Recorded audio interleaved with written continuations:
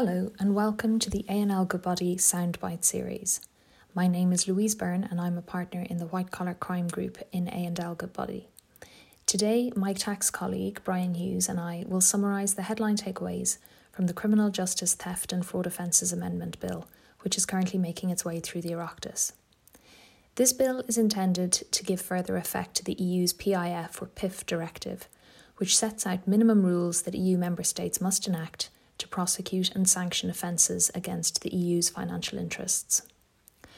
One of the most important aspects of the bill is the introduction of a new offence of fraud affecting the financial interests of the EU. This offence will cover a broad range of acts, from VAT fraud to procurement fraud and other related crimes, like money laundering, corruption, and the misappropriation of EU funds.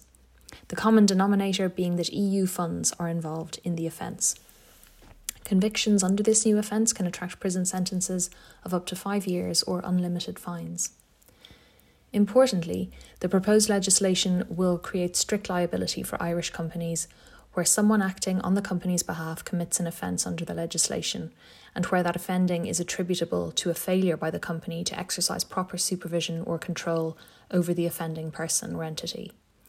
As with the 2018 Corruption Offences Act, there will be a defence available to companies if they took all reasonable steps and exercised all due diligence to avoid the commission of the offence.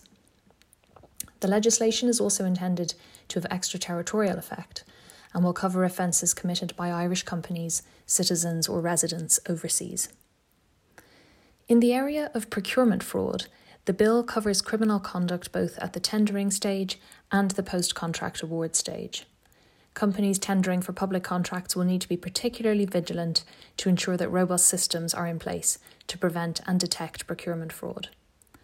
Public officials entrusted with the management of funds or assets will also need to be mindful of the new offence of misappropriation prescribed under the bill. In this context, the definition of public official will cover not only people in public office holding formal positions, but also private persons involved in the management of EU funds, and so could extend, for example, to third-party contractors. I'll hand over to Bryan now to deal briefly with the VAT offences envisaged under the bill. As Louise mentioned, there is a VAT aspect to this legislation, with the bill encompassing within the offence of fraud affecting the EU's financial interests certain VAT fraud. Importantly, the VAT offence is limited to cross-border VAT fraudulent schemes, where the total damage caused to the EU budget is not less than €10 million. The legislation is therefore focused on serious VAT fraud offences, which are high-value schemes involving multiple EU jurisdictions. So what does this mean for businesses in a practical sense? This new offence goes further than the current framework in two important ways. The bill extends liability to overseas acts by Irish citizens or certain residents, so schemes involving the non- or underpayment of non-Irish EU VAT can potentially be sanctioned in Ireland. And the corporate strict liability offence introduces a need for companies to have in place robust mechanisms to prevent their corporate actors committing qualifying VAT fraud offences. Notably, the bill as currently drafted is not entirely clear as to whether this strict liability offence would apply to a party other than the party to which the benefit of the fraud accrues, which would in effect be similar to the UK offence of failure to prevent the facilitation of tax evasion. And we would hope that this will be clarified when the bill moves through the remainder of the legislative process.